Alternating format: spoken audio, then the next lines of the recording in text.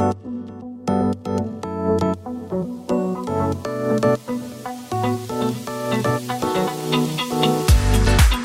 is Impressive Growth Masters, the podcast created by marketers for marketers.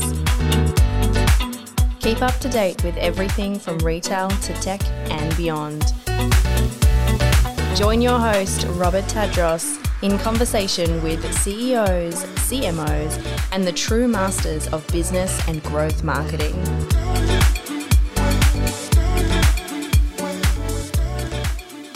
Hello and welcome back to the Growth Masters podcast. I'm your host, Robert Tadros. Joining me on the show today is Nathan Bush, who is the director at e-commerce talent agency eSuite. eSuite recruits e-commerce talent for fast-growing retailers and actually facilitates training programs to develop their skills. Nathan also hosts the Add to Cart podcast, where he gets to interview Australia's top e-commerce talent, founders and leaders on a weekly basis. In a past life, Nathan has led e-com businesses with revenues in excess of 100 million plus and has been recognized as one of Australia's top 50 people in e-commerce 4 years in a row. Please welcome Nathan Bush. So Nate, mate, welcome to the show. And I like to kick off like this, right? So imagine you've just walked into a room, got 10 people that you've never met before, and one of them turns around and says, "Oh, hello, Nathan. Nice to meet you. So what do you do?" Mate, pretty simple answer for me. I'm all about people in e-commerce. So it's all about helping people build their teams and find their ideal career. Awesome. And that's through, so you run eSuite? Yeah, so I run eSuite. My background's in e-commerce. I've done the retailer side and I was at Super Retail Group for 6 years, heading up their digital and e-com, done the consulting side, done the agency side. And during COVID last year, saw the gap around a lot of retailers have great partners like Impressive around their marketing and their technology, but internally their teams just weren't up to scratch and they're really struggling to get people internally to run the business. And honestly, if you don't have the people, then the growth's not going to come no matter how good your partners are. It's very interesting, right? Because we share a very similar story. Also been in e-commerce, done agency side, done client side. And then I founded Impressive, which is a retail or like a retail / e-commerce focused agency, right? That's the category that, or the vertical that we work in. And it's quite interesting. You talk about people, you know, since inception and till this day, and I always will follow a people first, client second, revenue last model. So let's unpack this for a second, right? Because I'd argue that if you can't get your people right, everything else collapses. No, absolutely. Absolutely. Right? You'll just churn through clients, you'll churn through revenue. You can just, if you're chasing that dollar, you'll churn through and you'll take a lot of shortcuts, right? So, arguably right now, one of the major challenges that every single business and, basically agency on this planet is facing is talent acquisition and retention. Yep. Right.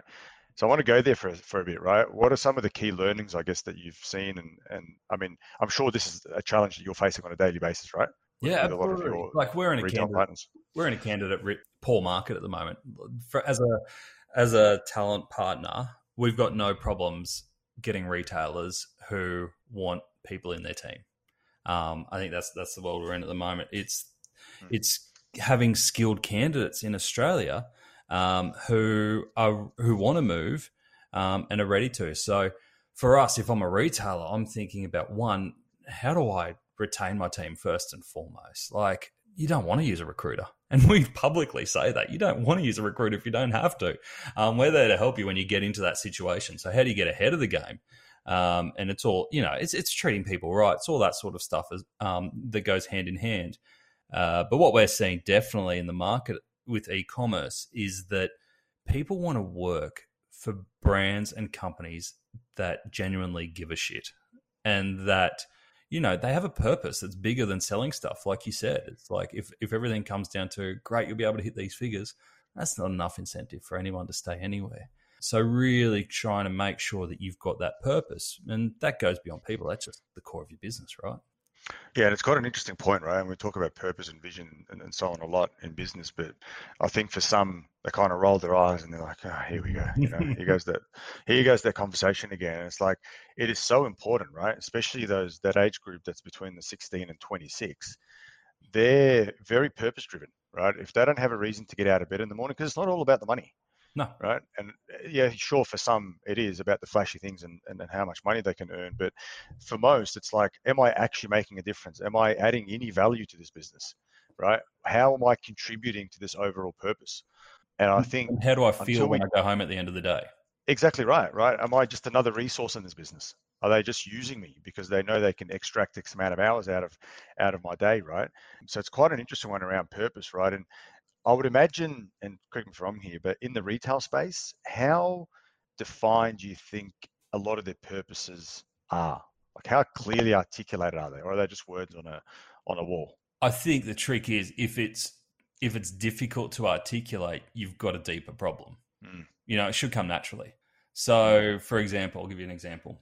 We worked with a sustainable wetsuit company. So, really cool brand, not very well known outside the hardcore surfers, but everything that they produce is recycled, sustainable, ethically sourced. That's the whole thing. Wetsuits aren't cheap. They're not going for like the Quicksilver market share. They've got a very particular audience. And we went to market for an e-commerce manager for that one. And most people wouldn't even recognize the brand. But when we put it out there and we said, hey, there's a sustainable surfwear brand. This is what they're doing. They're not huge. This is the targets that they're trying to hit. This is the goals. But this is what they're all about. We had people applying from some of the most prestigious retailers going around in Australia in very senior positions for a job that was below their pay grade because they want to be part of something bigger that was actually real. So, that's a case of not making up a purpose. That's just living and being purposeful. It's at the core of the business, right? It's why they exist, essentially. It's in everything they do, from actually making the product to them, their thinking, right? Exactly. And their mindset. And there's a bit of spin in how you tell it as a story, and you've got to put a marketing. You've got to give it a story. But if it's difficult to come up with a story in the first place, you're kind of screwed from the outset, right? Yeah, that's right. And I would argue that there's probably some of these companies that are around just in it for the quick dollar and and in and out. Right? Yeah. They don't really care. They'll burn through people and burn through whatever it may be, right? Internally, their resources, and just make their quick dollar and get out. And what are some of the trends that are you seeing in the market at the moment? I mean, are we now, with borders starting to open again, are things going to get better, Nathan? I think it's probably the number one question for all our listeners at the moment, and a lot of business owners are like, that talent retention and acquisition is really becoming a big problem for a lot of businesses. So do you think with borders opening that we're going to start to see things get a little bit better? I think we've got to put in perspective, especially if you're in the e-commerce game. Are things going to get better? We're in one of the best industries going around from COVID, right? And all the problems that we're dealing with are growth problems. Yeah. So a bit of perspective first, and I think you're seeing it, Rob. You're seeing it in your agency, but the problems we're really facing aren't really problems; they're opportunities that we've got to. They're good problems to have. Right? Exactly. So what we're definitely seeing is, I don't feel like we're going to get a whole bunch of candidates or people looking for work that are really skilled and really experienced coming into the market from overseas anytime soon. We will get more because we've been stuck on this island for 3 years with the talent that we've got, there is some phenomenal talent in Australia, don't get me wrong, but it's just still a niche industry. I don't think we'll get a flood in, but we'll get more. It'll still be a candidates market for the next, say, 3 years, I think. What we are seeing is that flexible working is almost non-negotiable now.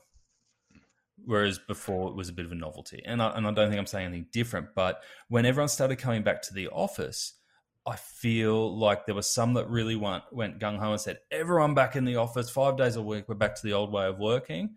And some that went, actually, that worked pretty well. We'll do 100% remote. But what most of our candidates and the e-commerce talent we speak to, they actually want a mix of both. And the mix is usually 2 days in the office, 3 days at home. Especially now that all the collaboration tools and everything is set up. So I feel you've got to be ready to make that mix. We're also seeing, especially in the e-commerce space and for senior e-commerce talent, there's a mindset around growth. And I think this has changed a lot in the last year in that people want to be rewarded based on their performance. So whilst paychecks and salaries are still important, we've got a lot of experienced people who have come through seeing the impact that they can make to a business. And in e-commerce, you can't hide the numbers. Like if you're in e-commerce, you know the numbers.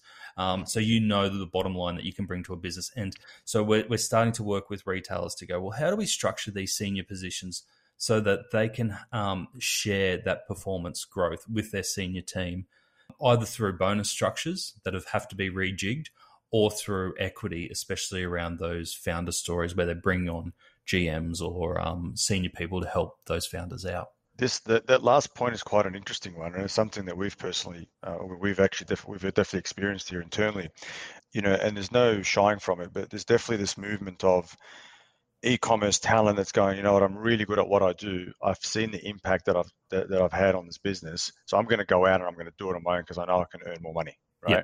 And one of the ways, I guess, to combat that, to your point, is like, well, rather than lose that talent, remunerate them appropriately for the performance that they've produced, right? It's not just about what are they worth in the market, because what they're worth in the market is irrelevant, right? Exactly. So what are they worth to you because of the subsequent performance that they've produced for your clients, right, or for the business internally. So I can definitely resonate with that, and I'm sure a lot of our listeners will. And probably the big insight here is, it's not worth losing that talent out to the open market. Hold on to them. They're worth every penny. Especially in that performance category. I mean, you're right in the thick of it, right? Is that performance marketing? We're there, right? Like, you can't hide from that shit, right? It's like everything they do is so quantifiable and so measurable. You see the needle move, right? Exactly. It's changing businesses, right? Yeah. Like, we've got a big saying here. It's like, if we can't impact a P&L, then we fire ourselves. Now, that's a pretty bold statement to make, right? But at the end of the day, it's like everything we do is performance-based, and we can see the impact that we have on a business, right? Have you had to change anything with your team to try and help retain performance marketers over the last 12 months as they've been in high demand? Mate, frankly, like we're a target at the moment, right? And the war on talent is a real thing, right? And it's not going anywhere. And obviously, when you're good at what you do, a little bit, blow smoke up our own arse here for a second. But when you're a good agency and you're producing really good performance and you're breeding good talent, you become a target, right? So we've got seagulls all over this agency at the moment. I guess our mindset around people first is very important, and it's something that if you're not a people first agency or company, it's very hard to just adapt, right? Because there's a lot of moving parts to that, right? It's not just about having a table tennis table outside and putting on lunch on Fridays, right?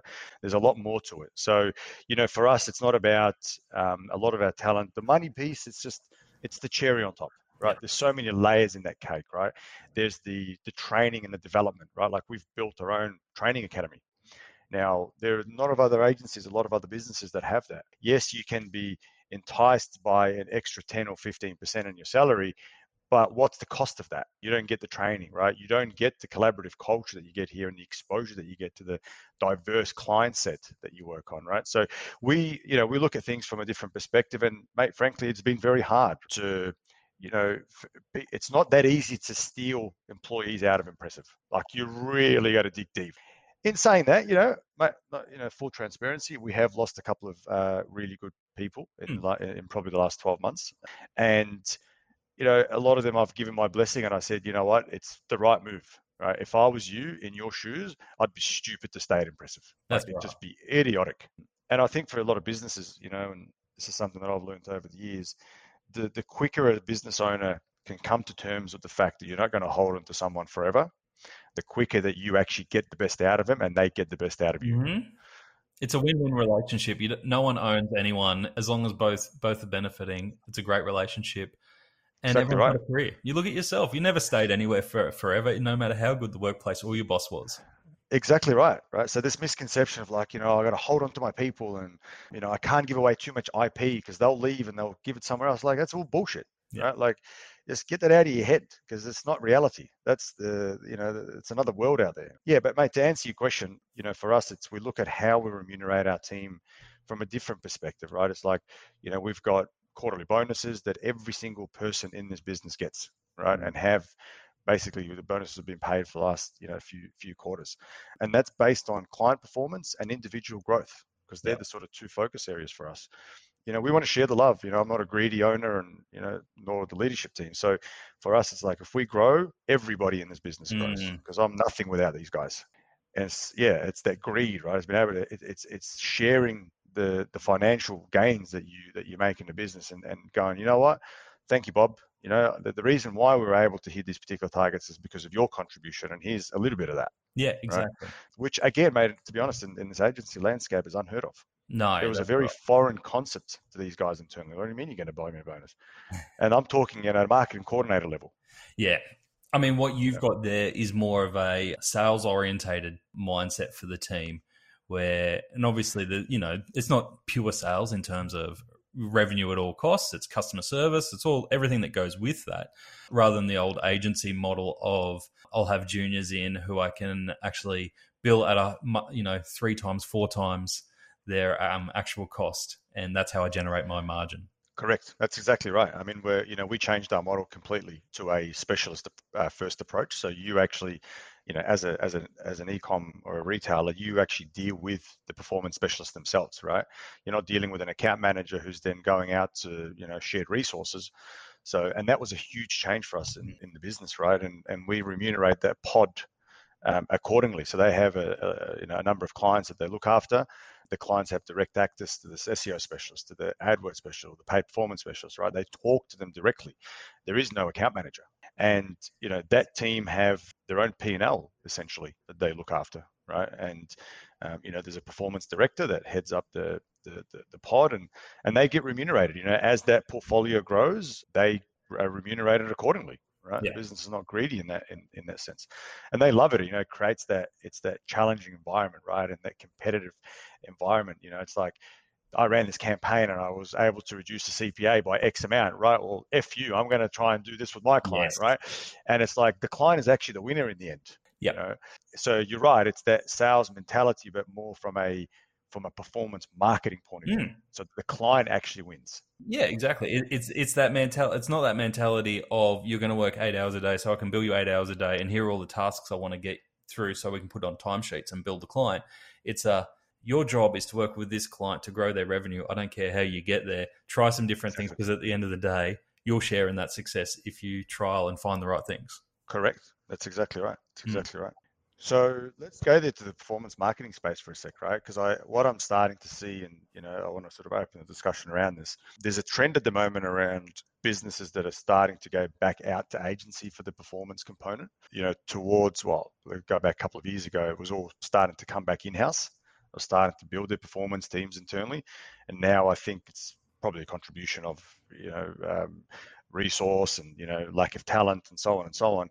They're going back out to agencies, and we're starting. We're building out teams for businesses here.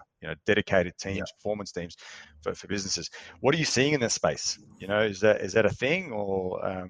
Yeah, definitely agree with you that we saw that trend to go to in-house, especially in the last 18 months, because we saw that we had a lot of growth from retailers who typically relied on agencies because they were in that startup or small to medium business stage, and they were running AdWords, but it wasn't a crazy amount of AdWords, and their agency's fees might have been $3,000 to $5,000 a month. And then all of a sudden COVID happened and agency fees rocketed because their spend rocketed, because their revenue was rocketing.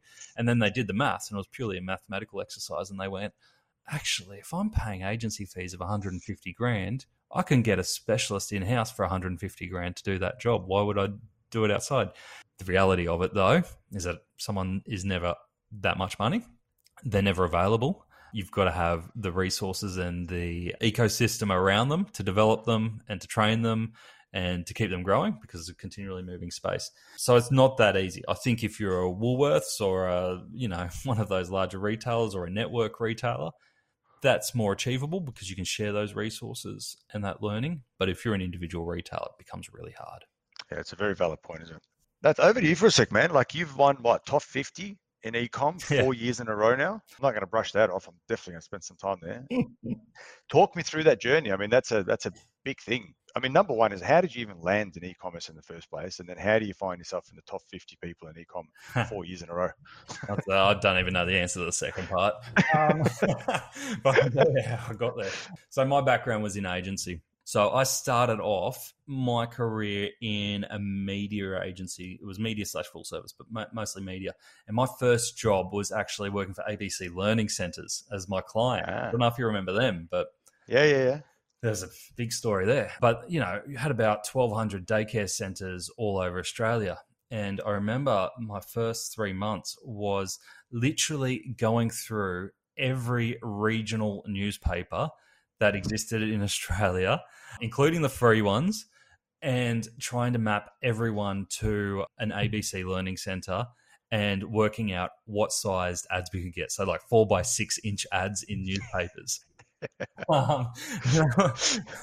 Which, looking back is great. And, I got to do some really cool things in that traditional media space around cricket sponsorships and all that sort of stuff, which was, really floated my boat for a while, but moved into strategy. And then one day my boss at this agency came to me and he's like, and this is 2008-ish, when Facebook's just come on the scene, YouTube's just starting to become, really popular. He's like, Nath, I reckon there's something in this social media stuff. What do you reckon? I'm like, yeah. No, and at that time, I'd been kind of playing around in the background, creating blogs and everything I could do that as a non-developer that I could do to kind of start experimenting with it. And it sounds really stupid now, experimenting with blogs, but at the time it was actually an experiment. And he was like, do you want to start a social media agency? And I was like, yeah, why not? Like I had nothing else. I had no wife, kids, no nothing. And I wasn't like a partner or anything in it, but I was like the lead strategist and had to leave the traditional media job to do it. And we started that. And it was really interesting because at the time, you got to remember back then, there was actually no advertising at all on any of those social media platforms. So everything was 100% organic. You posted it, your audience saw it. Like, those were the days. Those were the days. It was fantastic. You could build these communities really quickly, have great engagement, all that sort of stuff. Instagram businesses. Exactly. Well, Instagram businesses now, which are the slot machines, as Mark Bartson says. So we developed this tool, and the tool was around identifying influencers and people who actually had positive sentiment for your brand. It was really early on, and we were the first social media agency in Australia.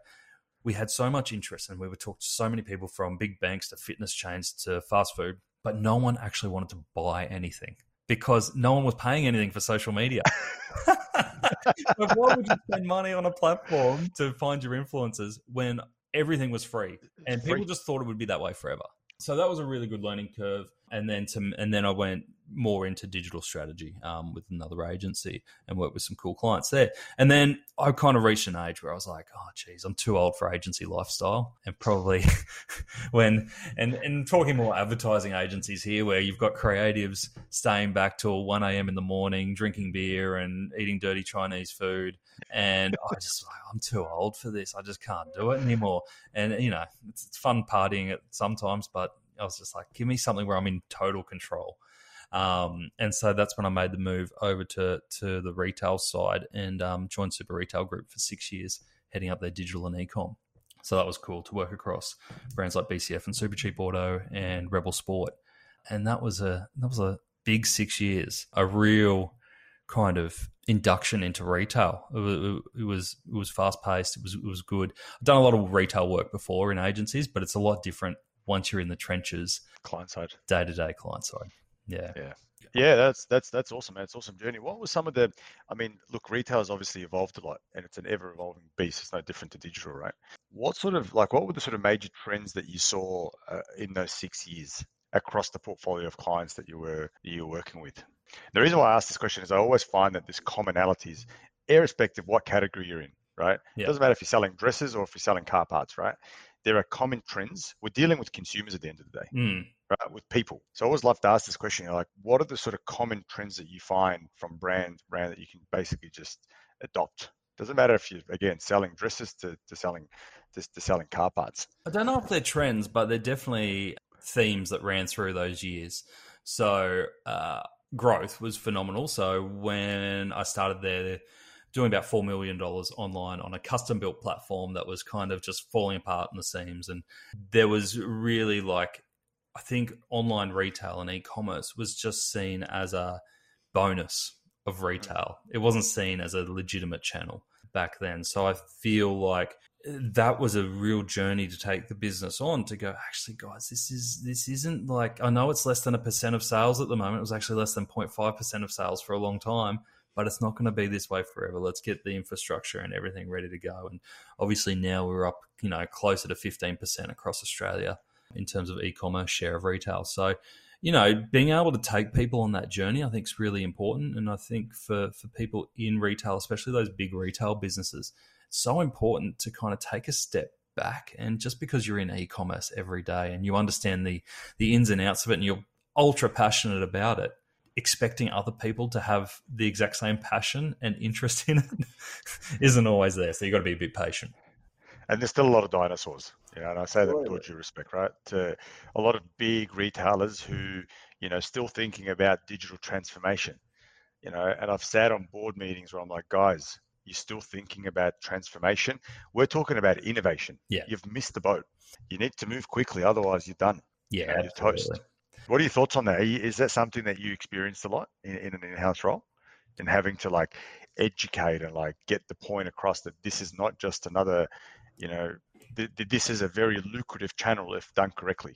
I got educated as well, if I'm 100% honest, on the fundamentals of retail. So what works in traditional retail, often you can carry over, and traditional retail can be a very lucrative business. So I don't, it's very important not to dismiss that.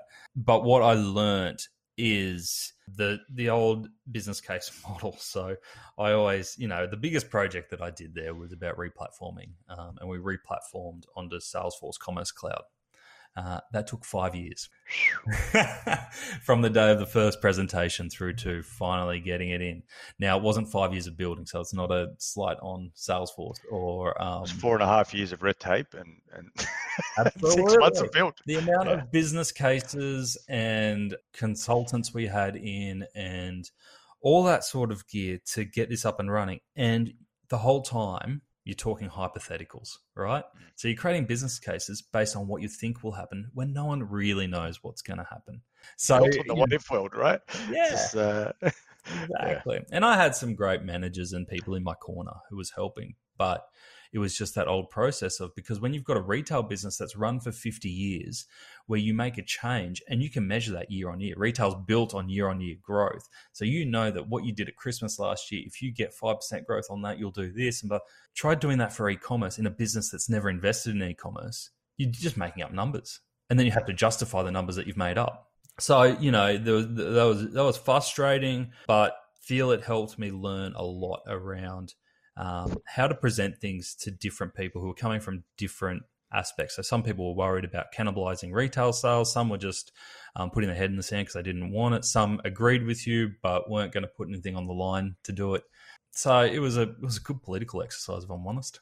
And probably the key learning here for all our listeners and anyone that's in big retail listening to this is the speed of adoption, right? And it's one of these things where you don't have 5 years, the luxury of having 5 years to plan it out, because that valley of death, right, as a dinosaur can come very quickly. Yeah. Right. You could be 100 million, 200, 300 million. I don't care how many millions you're doing.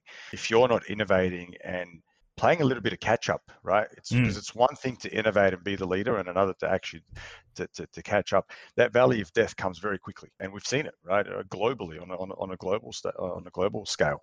And I just think on that too, Rob, is that that transformation doesn't have to happen. You don't have to put all your eggs in one basket to go, hey, if we never re-platform, then we're never going to transform. It's actually, look, that's probably one of the key rocks that we've got to tackle. Yep. But while we're waiting for that to happen, let's do a bunch of other stuff as well. And, I was lucky to be working with some brilliant people in that organization. And, while we were getting that done, we did things like one of the first to implement Click and Collect under half an hour, which at the time was phenomenal. New loyalty programs, which really we thought about loyalty and did a lot of things that were different in loyalty, creating that omni-channel experience so people in store could, have things shipped on back home to them. So it wasn't like we had to sit around and go, well, we're sitting on our hands until this platform's built. Better sign that off. It's like, no. There's opportunity everywhere. It just might not be the big rock that you want. So actually, it's a good segue, right? Because I was about to ask you this around the online and offline customer journey. And, I actually spoke to Mark about this. There's this misconception that they're two different journeys, It's like, the online customer journey is very different to the offline customer journey. And I argue that to the cows come home, that it's one journey. Yep. The consumer's not going through two different journeys. It's not like, and then the metaverse comes up and all of a sudden there's a third journey, right? Yeah. So the journey is the one journey. You've just got an online component and an offline component. What were some of the struggles in attributing sales back to, from an online to an offline perspective? And we see this a lot, right? Yeah. They do the shopping online, or they might go in store, try something on, or, look at a particular product, but then purchase it online. So, I mean, A, is that something that you guys encountered a lot? And two, what were some of the, the workarounds or some of the tech or ideas that you put in place to be able to attribute those sales back to the initial, in the one journey? Yeah, it's the never-ending struggle. And I don't know, unless you've found the miracle answer, I don't think anyone's got the answer for it, even now. It's a work in progress. It's a work in progress. But, people want the answers, and it seems like a simple problem to solve from the outside when you're not in the detail, but then you kind of dig a bit deeper and you go, no, we can't. So, but it doesn't stop people asking for it and asking for that attribution. So, I think I've told this story a couple of times, but one of the things that I did when, in the first year or two that I was there is that I really, my thing was around conversion rate. So we had a traditionally low conversion rate, and it was a factor of things.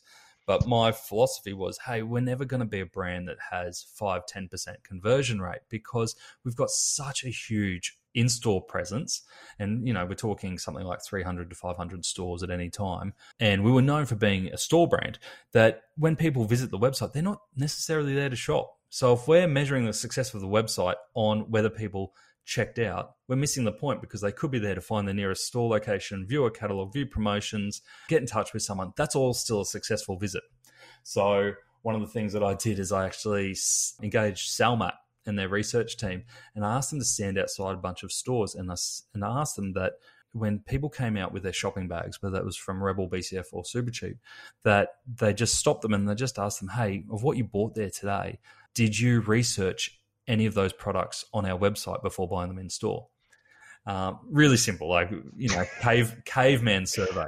But it turned out that, 1 in 4, I think it was 1 in 4, it was a long time ago, 1 in 4 people actually looked at that on their website before purchasing in store. So I started using that, and that started becoming part of the conversation around the place, which helped. It wasn't scientific. Yeah, well, it wasn't as in a live kind of, you could see it every day, but it was kind of like, okay, so this is a real thing, that the website's influencing the store, even if it's not converting in an e-commerce sense. And then a few years later, we did a whole bunch of experiments, but one of the other ones we did was Google actually came to us and said, we'll put beacons all through your stores. And they did one of the brands, and we'll put beacons all through your stores for free, because you're already spending with us, and then we'll be able to tell you 100% the people who clicked on a search ad or clicked on one of our, saw one of our Google display networks, and then we're in your store as well. And that's all well and good, unless people don't have an Android phone or they don't have a Google app. The beacon doesn't do much. That's right.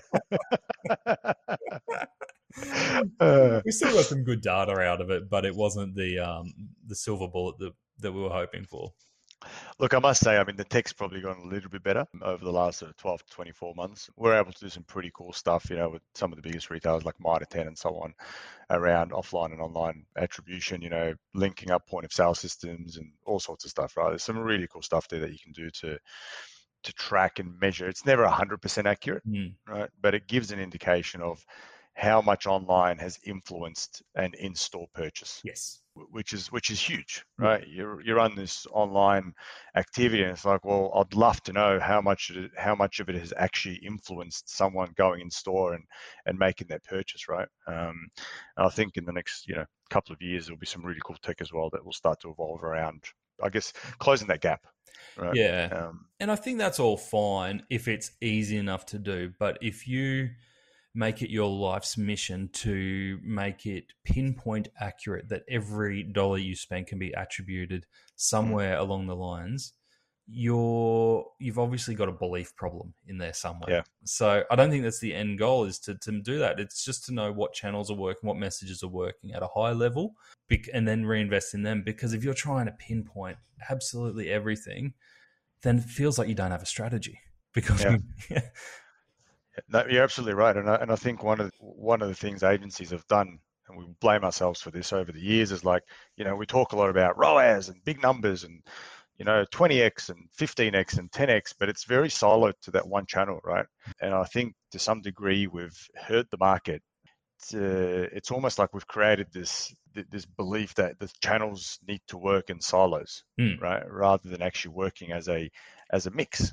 Right? Yep. And all the channels are contributing, or whatever mix of channels that you've deployed are actually all assisting each other in getting an outcome, right? And we've lost the outcome component. We focus too much on how much ROAS can we pull out of Facebook, and Google. And it's like, guys, they're actually working together and influencing each other. And I've seen this time and time again where, retailers and e-com brands have gone, cut the spend on social because the ROAS has plummeted. Yeah. Like, no. That there is actually influencing what's happening on search, right? And what's happening on whatever other channels that you've engaged in. Exactly. I almost had to slap myself the other day as that I was talking to a client and actually recommended billboards. And I was like, Jesus, you've come a long way away from trying to track everything. But it actually was, and Mark mentioned it when I was having a chat with him, and he did a great experiment around above the line advertising and, just turning on in one state and seeing the long-term effect that can have, because brand is still so important. And how you sit in a customer's head is so important and can measure your sales and impact conversion more than any ad at the right time can. 100%. And most performance agencies, they pick a fight with brand agencies.